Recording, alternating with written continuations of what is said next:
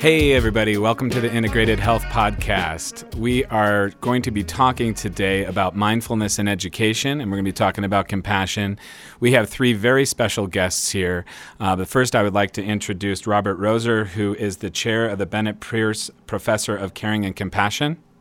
And he's a thought leader in mindfulness education. He's visiting us from Penn State, and we are absolutely delighted to have you here in Boulder. Welcome, Rob. Oh, thank you. It's so good to be with you. Yeah, thanks for coming.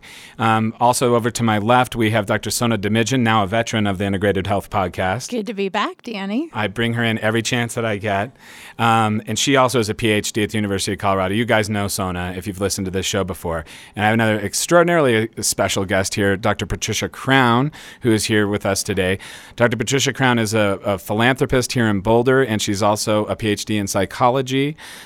She has one of the largest hearts that I know and one of the smartest people I know, and she's the founder of the Shine Project, which is a project that I've alluded to on this show before that Sona and I are both involved in, but we finally have PC here on the program. We're very, very excited to have you. Welcome, PC. Thank you, Danny. Good to be here. Absolutely. So, we're going to get right into it here with Rob, and everybody feel free to join in at any time. That's the style of the show. Rob, tell me a little bit about how you got into the work, and tell our listeners a little bit about what you do. Sure. You know, I had my own mindfulness practice for many years, and I was teaching in a school of education on the West Coast, and I was thinking a lot about the kinds of teaching and learning that I experienced in more of a monastic setting, how we might bring some of these attention training practices and these emotion training practices into mainstream education. But at that time, there was no field of contemplative studies or contemplative science, so I kept it on the down low for many, many years. Kind of doing it underground a little bit till it started to take heat. Exactly, teaching my classes in a way that would draw on some of these practices, but not really thinking that this would be something to shout out about in the world because nothing existed to make it legitimate in any way. Yeah, and so you were teaching back in like West Coast, California area? Exactly, Oh, yes. okay. Great. Stanford University, and thinking about these ideas. And then it was sort of like when you're in the ocean and you're standing there and a wave kind of rolls by you and you realize, wow, there was already people in the world doing this work. Around 2005, I realized that. And so I joined with them thinking that some of these practices could really enrich and extend the scope of education in a fruitful way for young people. So what was happening around 2005 when you discovered there were other people? What else was out there at the time? Who did you find? It turned out that there was this little institute called the Mind and Life Institute in Boulder, Colorado, that had been really thinking about this work for many years, how to bring science and contemplative practitioners and philosophers together to try to generate a new body of scholarship on the nature of the mind and the nature of life, and how we might use our understanding of them to help people be healthier and happier and more contributing to the lives of others. And so by chance and luck and grace, or however one attributes it, I started to work with them for 4 or 5 years. Very cool. And how did you end up at Penn State? Through some of the work with the Mind and Life Institute, we started to create new studies and new approaches in education around mindfulness and compassion, kindness, altruism. And there was this wealthy philanthropist at Penn State named Edna Bennett Pierce, who thought the way to get this work into the world was to endow a professorship that would be devoted to studying care and compassion in the world. And again, by grace or luck or whatever it is, I have the good honor to sit in that first chair. Well, something tells me it's not luck. Maybe some grace. What are we finding out? Tell me there's so many different things I'm sure that you study, but if you could think of the most surprising things to you that you've learned since you've been doing this type of work, is there anything that really sticks out to you that listeners might not know? Well, I think the capacity to change, our capacity for cultivating new skills and habits around things like our ability to work with emotion or our temper or our ability to focus our attention, the notion that those are changeable through practice, just as we can go to the gym and develop certain muscle groups by doing repetitions and sustaining our practice over time. The fact that that's true in the mental life around skills like focused attention or kindness or perspective taking, I think is really exciting. It doesn't stop when you're a little one, although there's much more capacity for change when we're small. But even all the way up to the very end of our life, there's evidence that new neurons in our memory system can be born, that the brain is constantly evolving and changing, I think is pretty exciting. Mm-hmm. Mindfulness is a huge word, right? Like it's a big word. It's taken on a whole bunch of different meaning. You see it sometimes marketed now in mainstream media, and you see different things. But I'm thinking about somebody who's at home who might not know a whole lot about mindfulness. Miss Sona's show that we talked about some of this stuff. Explain mindfulness as you know it, as you experience it. Well, I think it's a set of skills, probably several different skills, and I really like Dan Goleman's framing of how would we know it if we came across a mindful person, and his framing initially was calm in body, clear in our ability to perceive, clear in mind, and kind in heart and action. So calm, clear, kind would be one way to think about this ability to be present and to be mindful, to host whatever is happening in the present moment with these qualities of kindness, clarity, and openness, and welcoming and just seeing what's happening. In your work at Penn State, are you doing research there? Tell me a little bit about what you do there, what your department, as the chair, what you do at Penn State. As the holder of this endowed chair, luckily I'm not the chair of the department, which is a totally different responsibility. I think part of the aspiration there is to plant seeds around the study of care and compassion in many different areas. So we're looking at caring for caregivers as a key strategy. How do we support early childhood educators, nursing home workers, people who spend their life caring for others? How can we make sure we support them so they can sort of extend that work manyfold in their own lives? And then some of this work around prevention and starting earlier in education. Could we cultivate some virtuous habits like kindness and empathy and perspective taking early when the brain is still developing so that we could kind of cultivate positive habits early on without having to unlearn other habits first. So really thinking earlier and including the caregivers is the work that I'm doing there. So, Rob, you and I have known each other probably 10 years at this point, and I have so admired the work you've done in schools and with students and teachers and school systems. And what's really fun about being here today with these amazing new colleagues and friends, Danny and PC, is that we have this incredible opportunity to be doing this work starting here in Colorado, and that is rooted in this vision that PC has. And I don't know if you want to say a couple of words about it, but I think just this real genius that you bring to what kids and families and teachers need in school systems, and the vision about the change that some of these practices around mindfulness and compassion can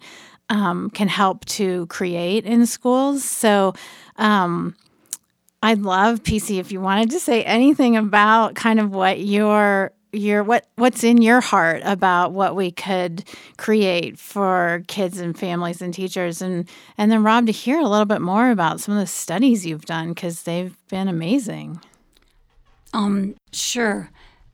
It's interesting, Rob, because what you just shared, a piece of it is exactly what's in my heart, which is, from my experience in the schools and in the mental health system, trying to understand and help through early prevention and detection kids as young as kindergartners, which is what we're focusing on in this project, using mindfulness, using kindness, using compassion, role modeling, training the teachers, involving the parents, as many people in the community as we can touch, and helping these kids learn these skills as early as possible to help them be the most successful they can be later on in life, whether it be emotionally, academically, socially. And so to hear you talk about it back at 2005, and there wasn't quite exactly a label on it, is fascinating and exciting, because that's what was in my heart, which was, why wait until the kids are in high school for something that we could have addressed much earlier in schools and been there to help them and role model and teach them? Yes, it's sort of uncommon wisdom, the ounce of prevention, pound of cure, but it really could pay off both in human well-being terms and economic returns. So it's so exciting that you're at that place too, of thinking about a world where we could, create a lot of goodness and virtue early on, so that we can think about a planet and a future that's very hopeful. How did you, in looking at mindfulness, come across the words compassion and kindness? Because when we looked at the research, that was right there, and that was shown to be a huge factor influencing the changes that you're talking about. Was there research done? Did you do it yourself? My own thinking, and this draws from my limited understanding of the wisdom traditions that we're drawing upon, is we can almost think about mindfulness and compassion as two wings of the same bird, so that our mindfulness gives us a capacity to have some insight into what's going on, so that we can try to do good, but with wise intentions, so that the goodness that we want to see in the world can come to fruition. And on the other hand, we can be as wise as possible, but if our heart is dry, if it isn't moistened with compassion, then we may not actually ever act at all. So I think from the beginning, my own teachers and my own sense of it has been that these two qualities are intimately related to each other. Is that your sense? Absolutely. And just sitting here and watching you and listening to you talk, it's very clear that you practice those traits. You're very sweet. Okay. She's also very humble, but one of the things that I would say is that, because, PC, that's Patricia Crown for those of you who don't know, and I call her Peace, so I'm going to just call her that from now on. Peace, had a vision for a long time, and she and I used to she was kind enough to invite me to Nuggets games and go sit and watch basketball with her, and we'd have conversations. Well, that's because not a lot of people wanted to go. You guys can count me in. Sorry. They're really good seats. But anyway, so I'm going to these games, and the company was fantastic as well. So we're going to these games, and we're talking about, what's in your heart and what are the things that you're doing. And I was kind of, if I have any role in helping PC, maybe it's that I push, because I could see she had an abundance of vision. She had an abundance of vision, and she had ideas that she really wanted to bring into the world. So I sort of tried my best to harness that. And PC, and I say this with the utmost respect, is a wild mind with huge compassion. So harnessing that energy and bringing it to fruition and narrowing that down to a vision, that became one project that we started to work on. And then we got introduced to all these other people, because it's sort of like, okay, well, here's in general what you want to do. And it's all the elements that we've already spoken about within mindfulness, but we didn't really have a name for it, right? And we did have to narrow it down to what was reasonable and practical for research purposes. In that enter Sona, and we brought it into the university, and we talked about all this stuff. So that's the Shine Project, and we'll start talking more and more about that in future shows. But what's beautiful about this is that when there's multiple visions and there's multiple different ways to approach all this stuff. But to me, what's the most astounding and beautiful part about it is that it comes back to kindness. Really, at the end of the day, the wanting to have compassion, PC saying, I want students to feel like there's somebody there for them. I want people to know that that there's someone there to listen, that you're okay. I compare that to when I hear other experts talking who have been in this, and it comes back down over and over again to compassionate caregivers create compassionate students, create compassionate communities, And so that leads me back, kind of coming around full circle to a question I had is that, you've been talking a lot about, you were talking about caregivers and both in nursing homes and schools and stuff. Are there modalities? Are there curriculum? Is there things that are in place now that kind of help teach this to people? And if so, kind of what does that look like? Like, what are the important elements? Yeah. For like a teacher who's listening or right. to this, like what's important for them to know about in terms of their own learning? Yes. I kind of sense, PC, that you had a wild mind when I first met you, and the big heart is coming through. I think seeing each other and seeing what is needed. Seeing is the first step in mindfulness, right? That we need to recognize each other and really see each other, and in that seeing, sort of remind each other that we're here in the right universe and that we're here together to support each other, and as a famous teacher once said, walk each other home, as it were. So we actually sometimes teach teachers this beautiful Western Africa greeting, where you basically say, when you meet a student, for instance, I see you, and then the student learns that they can say, and I am here, and I see you, and then the teacher responds, and I am here. That's awesome. And people in that culture, they really believe that's how we make the world together, by seeing each other with deep love and deep respect. So there are so many practices that can support that quality of being present to each other, whether it's breathing practices that allow us to settle our mind and our body so that we can be present. There are practices that really tune us into the somatic sensations in the body so we can be aware pretty quickly of feelings that we're having, whether they're generous or afflicted feelings, so that we can work with them if we need to.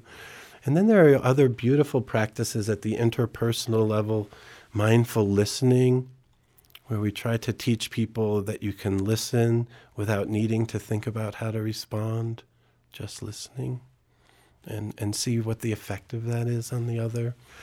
And then finally, I would say, and Sona and many of her colleagues in clinical science, we've all been working towards this, has helped develop these compassion practices where we really start to learn how to cultivate kindness for other people, kindness for our very own selves, and even remembering the people who have cared for us, the lineage of care that we exist in. Just even remembering that can be a kind of practice that can help uplift us. So much creativity going on there here with Sona's lab and other places, trying to think about different ways of cultivating these skills.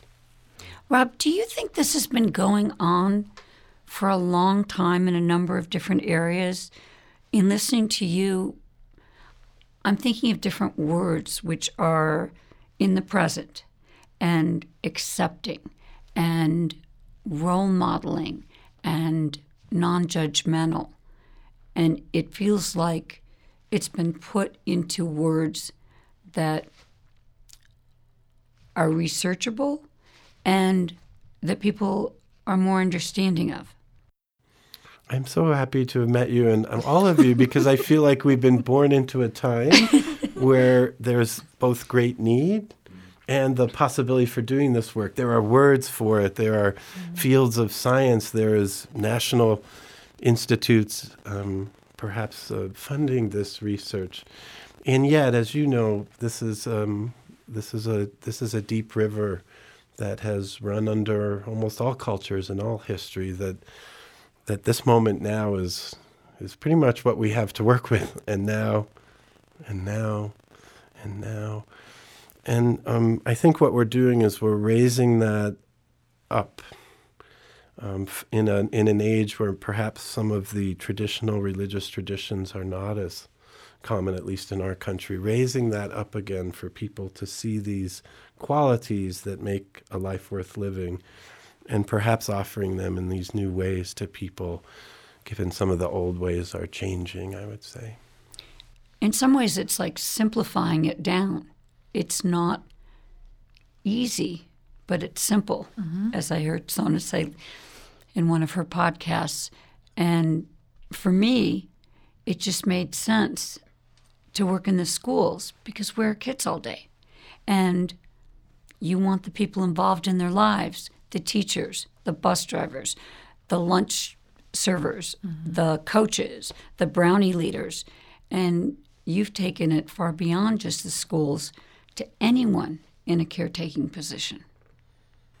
I think this was really the charge that I understand the Dalai Lama gave a group of scientists in the year 2000 in a Mind and Life meeting in Dharamsala, India. There was a conversation about if these practices have value and merit, let us bring them forth into the culture so that more people can gain access to them. And then the question arose, well, which people? And they probably discussed it. I wasn't there.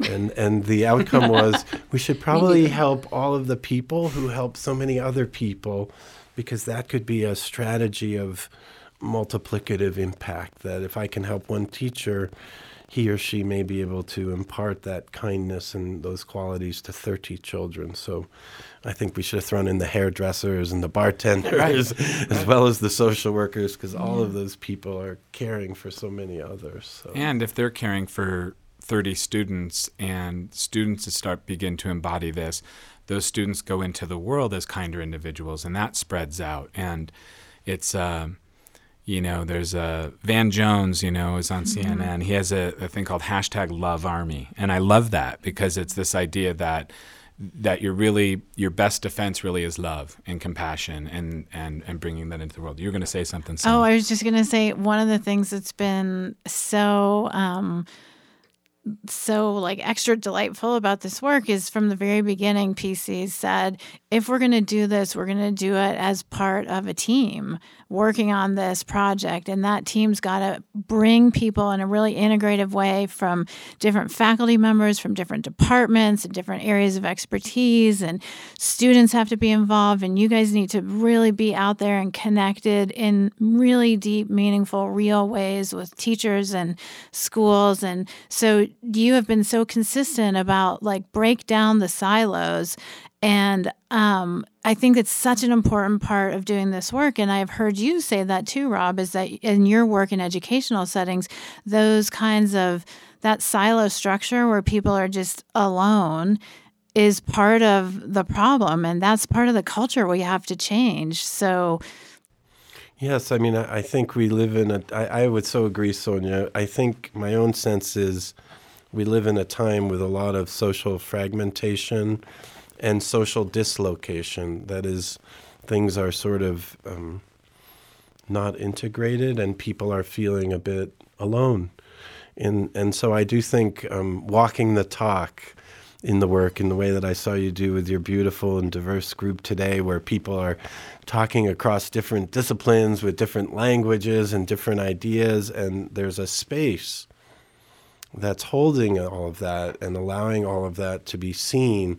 So much creative potential can come out of that kind of seeing and holding. So I'm very excited for the Shine project, and I think you have a very creative group of people to really help manifest your beautiful vision into the world, PC.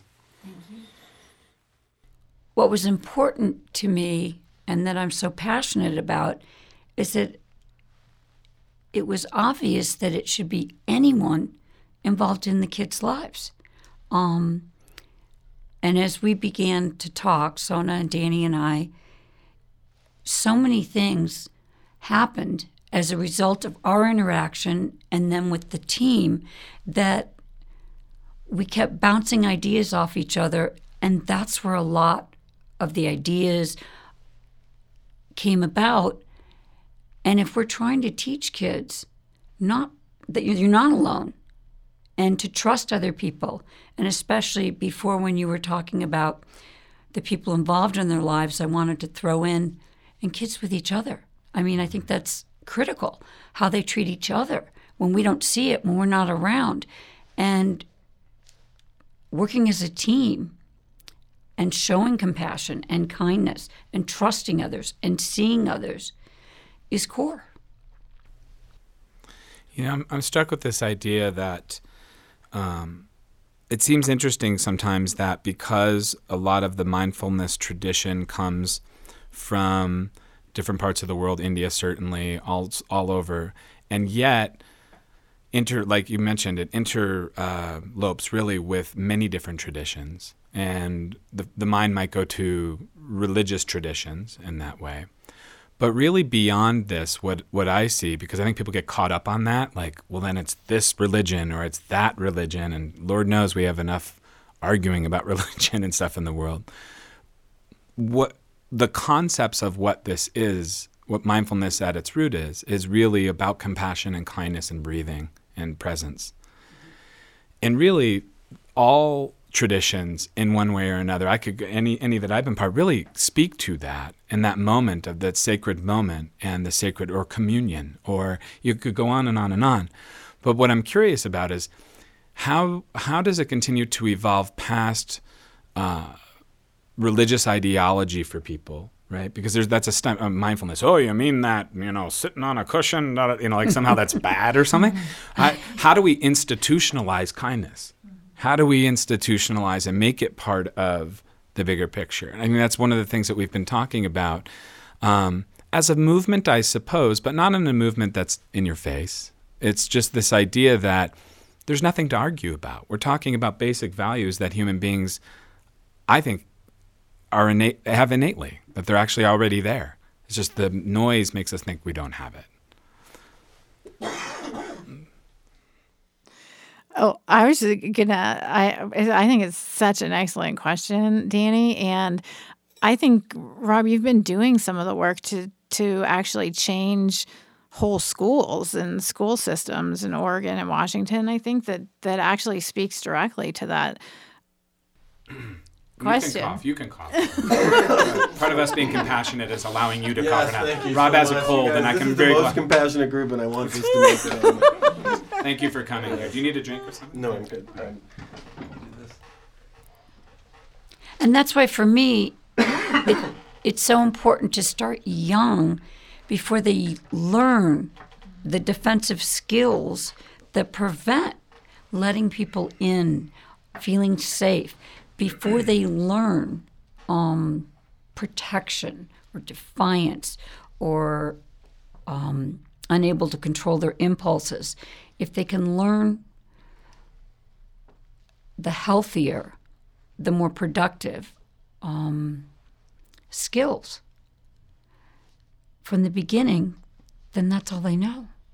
Yes. I mean, they're going to come into conflict, no doubt, but the way they handle the conflict, and they can teach another student or a parent or whomever they're involved with. Yeah, it's so beautiful. We often get stories. We did a little study of kindergarten through third graders in Vancouver, Washington. And there's inevitably stories about the little ones coming into class and reminding their teacher that we haven't done the breathing practice, and so the teacher has to stop and do it, or another child taking it home and teaching their parents how to relax when they see that they're being upset. So there's wisdom everywhere at every age, and an ability to take up these practices. And I do think people who are involved in translational research like Sona and I, where we're looking at very important transitional events in the life of a family, having a child and making that transition and with all of the new joys and challenges that it brings, how can we work with them skillfully?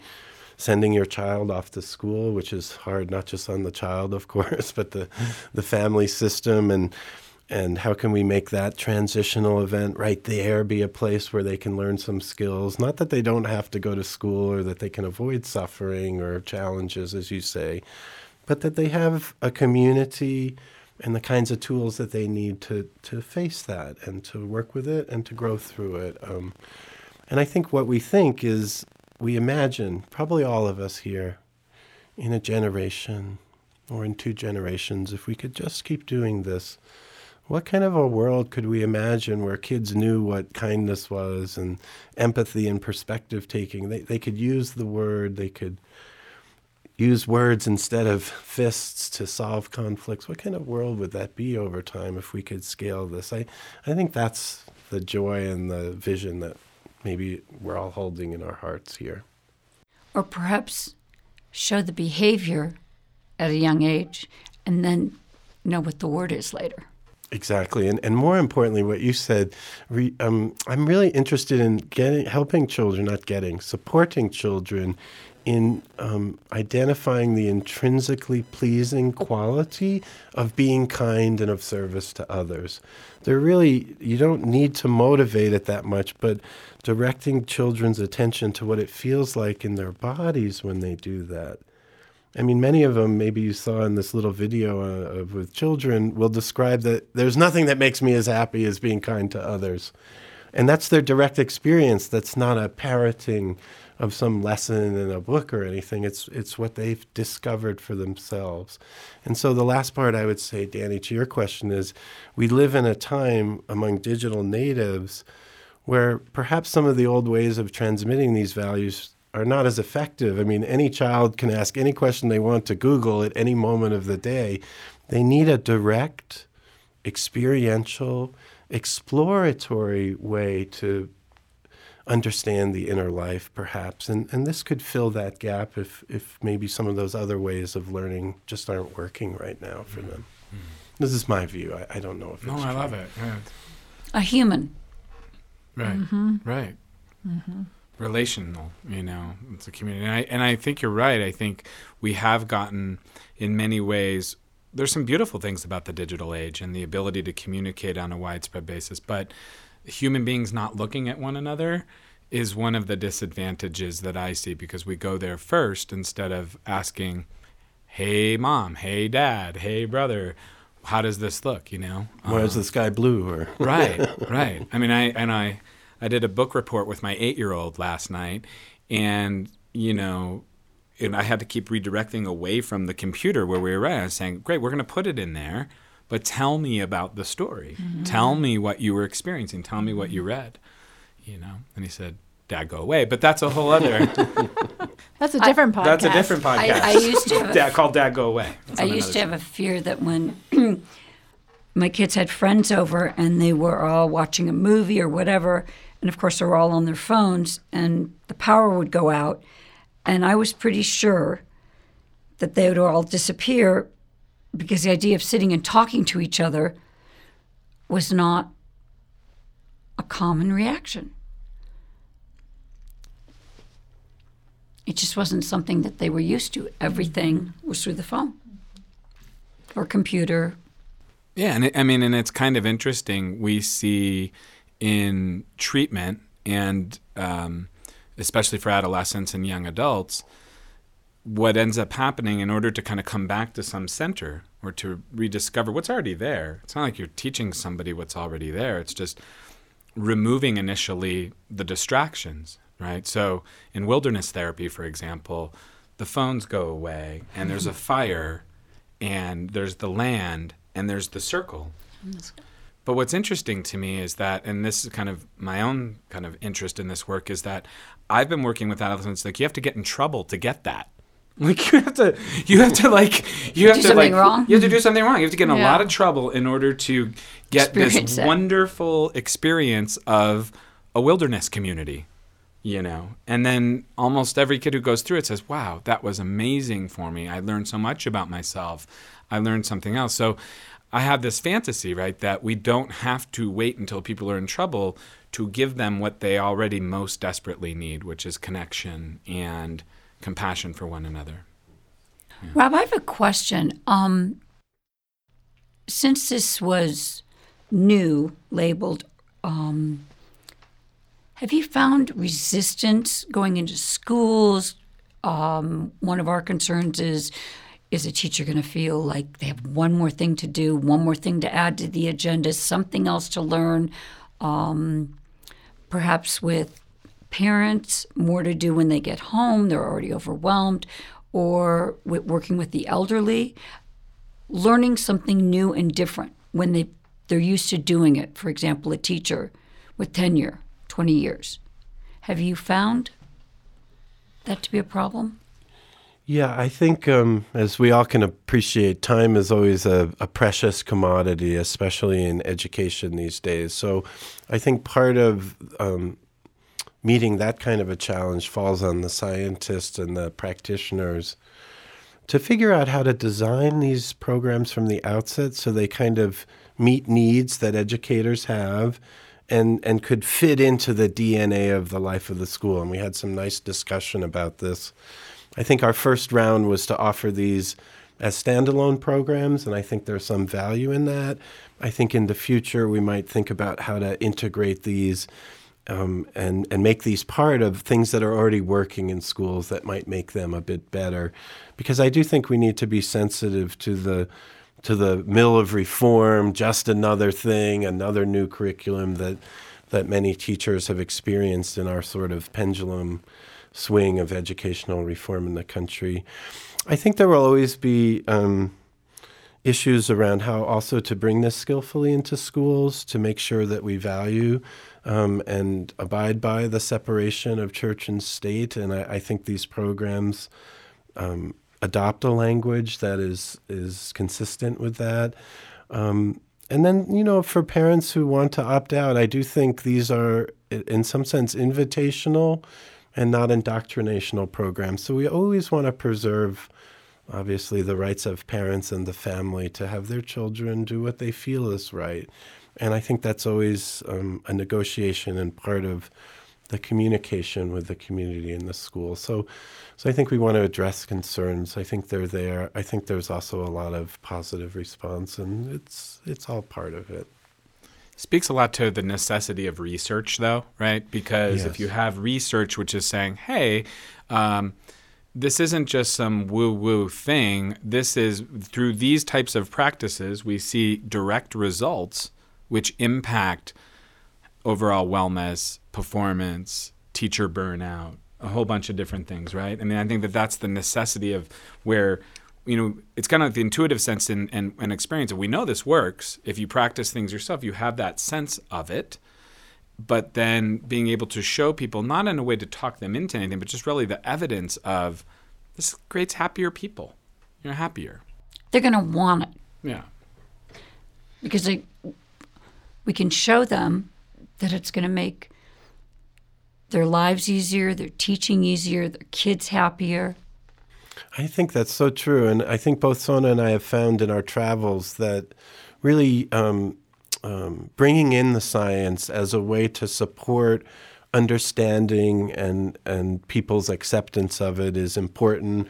Linking it to literal changes we sometimes can see in the systems of the brain that help subserve some of this mental training around focused attention. All of that can make it more real.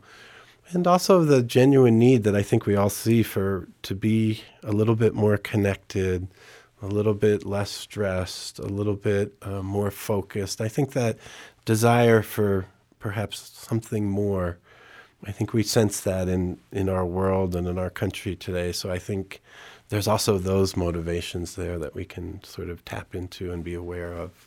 I think one of the places we're starting with our work is really listening deeply to teachers and parents and guardians and families and kids and others in school systems about, what do they see as their needs and their hopes and their challenges. And I would be really interested from the work that you've done. What do you hear most often from teachers and folks in school systems? What are they telling you that they want support and guidance and training? And what do they see in their communications with you? What are you hearing?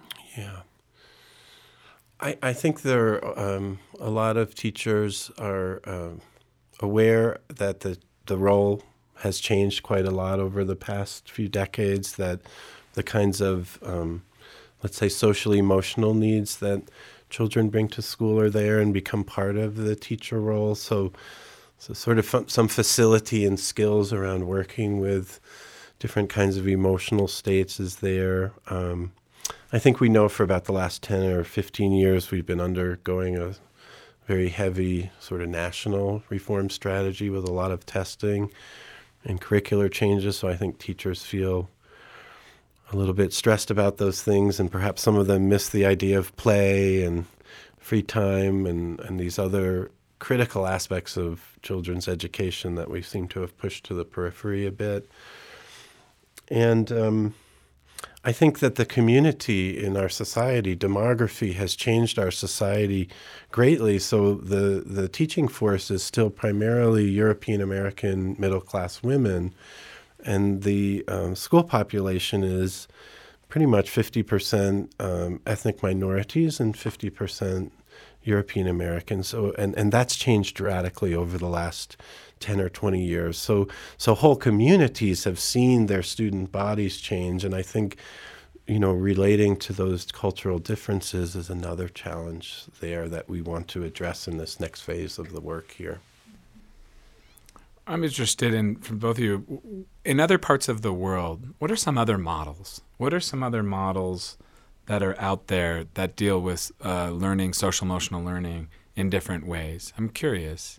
We've heard a little bit about Vancouver and some other spots, but is there anything that sticks out, like, to you guys in your travels that you've heard about, stories? Well, I was going to say, I don't even think we necessarily have to go to other parts of the world for models. And that's part of what we're wanting to, as the first phase of the SHINE project, is really to understand what's happening in the schools and the classrooms right here in Colorado, because I think there are some amazing teachers and amazing, programs and amazing schools right here that we can learn a lot from. And so I'm sure there are wonderful programs and models around the world, but I also think we have them right here, and it's really about identifying and understanding, and then developing partnerships that will help grow that. I would agree, and I think we see programs in the summertime where we know a lot of learning loss can happen, especially if children come from disadvantaged families. So I think we should think about summertime as a really key place. We talked a little about after-school programs, which is really critical because that 2 to 5 time point in the afternoon is actually when a lot of the, do you guys remember, the risky behavior occurs? I'm looking at you guys. A lot of mischief, so having wholesome activities. Why are you looking at Danny and I? I got my eye on you too. Is it the lighting? Because you've had teenagers. 20-year-olds. There are things that are modeled on Outward Bound, which is a mindfulness journey as well. So I think there are many models and many contexts in which we can imagine getting this work into the world. And I think that's critical because so many of our other institutions in society I think we need to be creative about the different avenues to which to deliver this. And I think they exist. And one of the things with the SHINE project that we're trying to look at is to be sensitive to the needs of the cultures and the communities that we're working in, because it differs. And the teachers and the family unit, which may have changed, one of the things that we want to know from them, what works for you? Do you know why? What doesn't work? What would you like to do? And really just asking them from their experiences. I think it's so beautiful, and it's part of that seeing those who are in front of us and their gifts, and not adopting implicitly this model of giving to an act where they're receiving, but really that we're co-creating this and that wisdom and kindness can come from every quarter. So I love, we did so much deep listening today to the different stakeholders who are in the room and really trying to surface, how could this work for them? Where would it, where do you have an issue that maybe we could help work with you on, rather than sort of just trying to fit it in somewhere. And being aware of the interaction. Yes. Trying certain things, seeing if it works, why, how, where. Taking a mindful learning approach to the whole thing, and knowing that failure is part of success and it's not something to be avoided. And then the last thing I would say is I really do think, and I love your attention to this piece, being aware that we live in a diverse society and really acknowledging that in these new efforts to bring these new forms of education in the world. How do we make sure that they speak to the kinds of diverse groups and people of different backgrounds that we have in our society? And I think, again, there's a really nice team here that's devoted to that interconnection of diversity and common humanity in our work on mindfulness and compassion.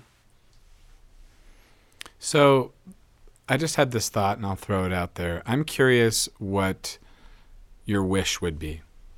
I'm curious what your wish would be. Looking forward, looking at everything, if you had a wish and about this work moving forward, what would your wish be? Can he have three? Anybody. And I'm asking that of our group here. I'm So. trying not to say something about the Electoral College. I'm just teasing. Besides reversing the election, what would be your wish? Don't go there. My wish would be what you've heard me say before, is that every kid have the message that they're okay, they're not alone, and there's someone to talk to. The acceptance and the importance of feeling safe wherever they are, no matter what they've been through, in the present. Your turn. Well, I think my aspiration is to cultivate the soil for people to awaken and to connect to each other in a way that the planet itself seems to be requiring now. It seems like there's a need for us to come together and to raise our awareness to a new level of collective activity so that we can really save our beautiful home and solve some of the ongoing strife and war that's plagued us for as long as there's been history. So how in a small way could we each contribute to a very broad and long-term movement to keep history on track towards flourishing for the beautiful planet and flourishing for all of its creatures, humans, of course, but also the birds and the swimmies and the four-leggeds and the slithering ones and all of them. This would be my hope. That's beautiful. Yeah. That's mine too. It's funny you said you took the words right out of my mouth. Okay, this is pre-election, right? Right. Sona? Yeah, you reminded me actually on my daughter was distressed in the context of recent politics, and I said to her, the force of love will prevail. And I deeply believe that. And I think that's my wish and my conviction. And my personal intention is to use all the resources and gifts and, kind of opportunities and good fortune that I've had in my life to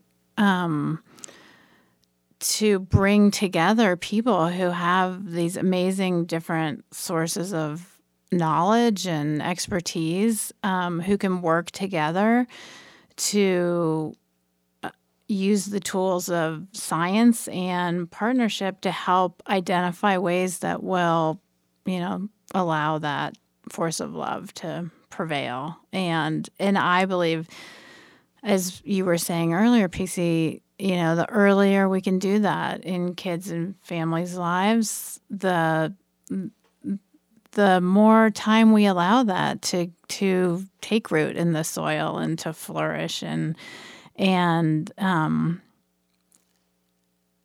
it's never too early. It's never too late. And let's get busy. That's kind of let's get going. That's my wish. And if we start early and teach these things, what I said to my kids is, you're the millenniums. This is your country. It is in your hands to make it what you want. So, with good early experiences and love and teamwork. I think we've run out of my wish would be, I have a lot of them, but if I had to put it in one word or two or three, I would say that it's really that I think that we're living in a fantasy of duality, really.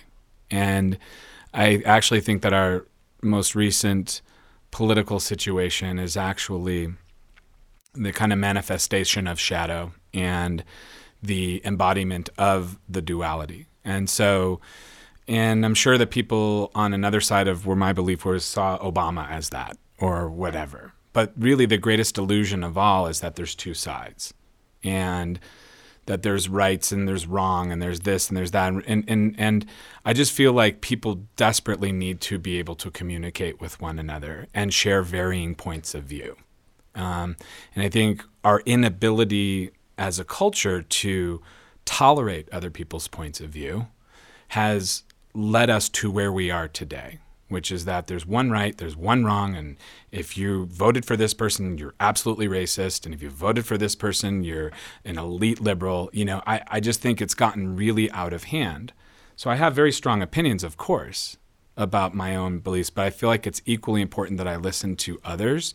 So I feel if I had a wish, it's really for that sort of black and white dualistic thinking to begin to fade and have a deeper, more meaningful conversation about the oneness of it all, which is what I think is the actual truth beneath it. Instead of being a fight, there can be acceptance and listening and compassion and kindness. Yeah, we're good at fighting. Human beings are really good at fighting. We've been killing each other forever. Fight or flight. And it just continues to happen. And I hold the dream that there's something beyond that. I hold it deep in my heart. And that goodness will prevail. Yeah. Well, that seems like a good place to wrap up. What are you going to say, Sona? I thought you were going to say that you wanted the Cubs to win again next year. Nope. I had my that would be greedy. I would love it. I have no problem with the Cubs winning a World Series again. That was last year's wish. Okay, well, if we're going to wish, this year I want to share that. I want to share Bowl. that love with everybody in a much broader way. Yeah. Should we end with a poem? Sure, would love that. This is a Afghan-born Persian poet named Rumi. He says, "Stay together, friends. Don't scatter and sleep. Our friendship is made of being awake." That's beautiful. Thank you so much for being here. Yes, my pleasure. So nice to share this with you all. Thank you, Rob.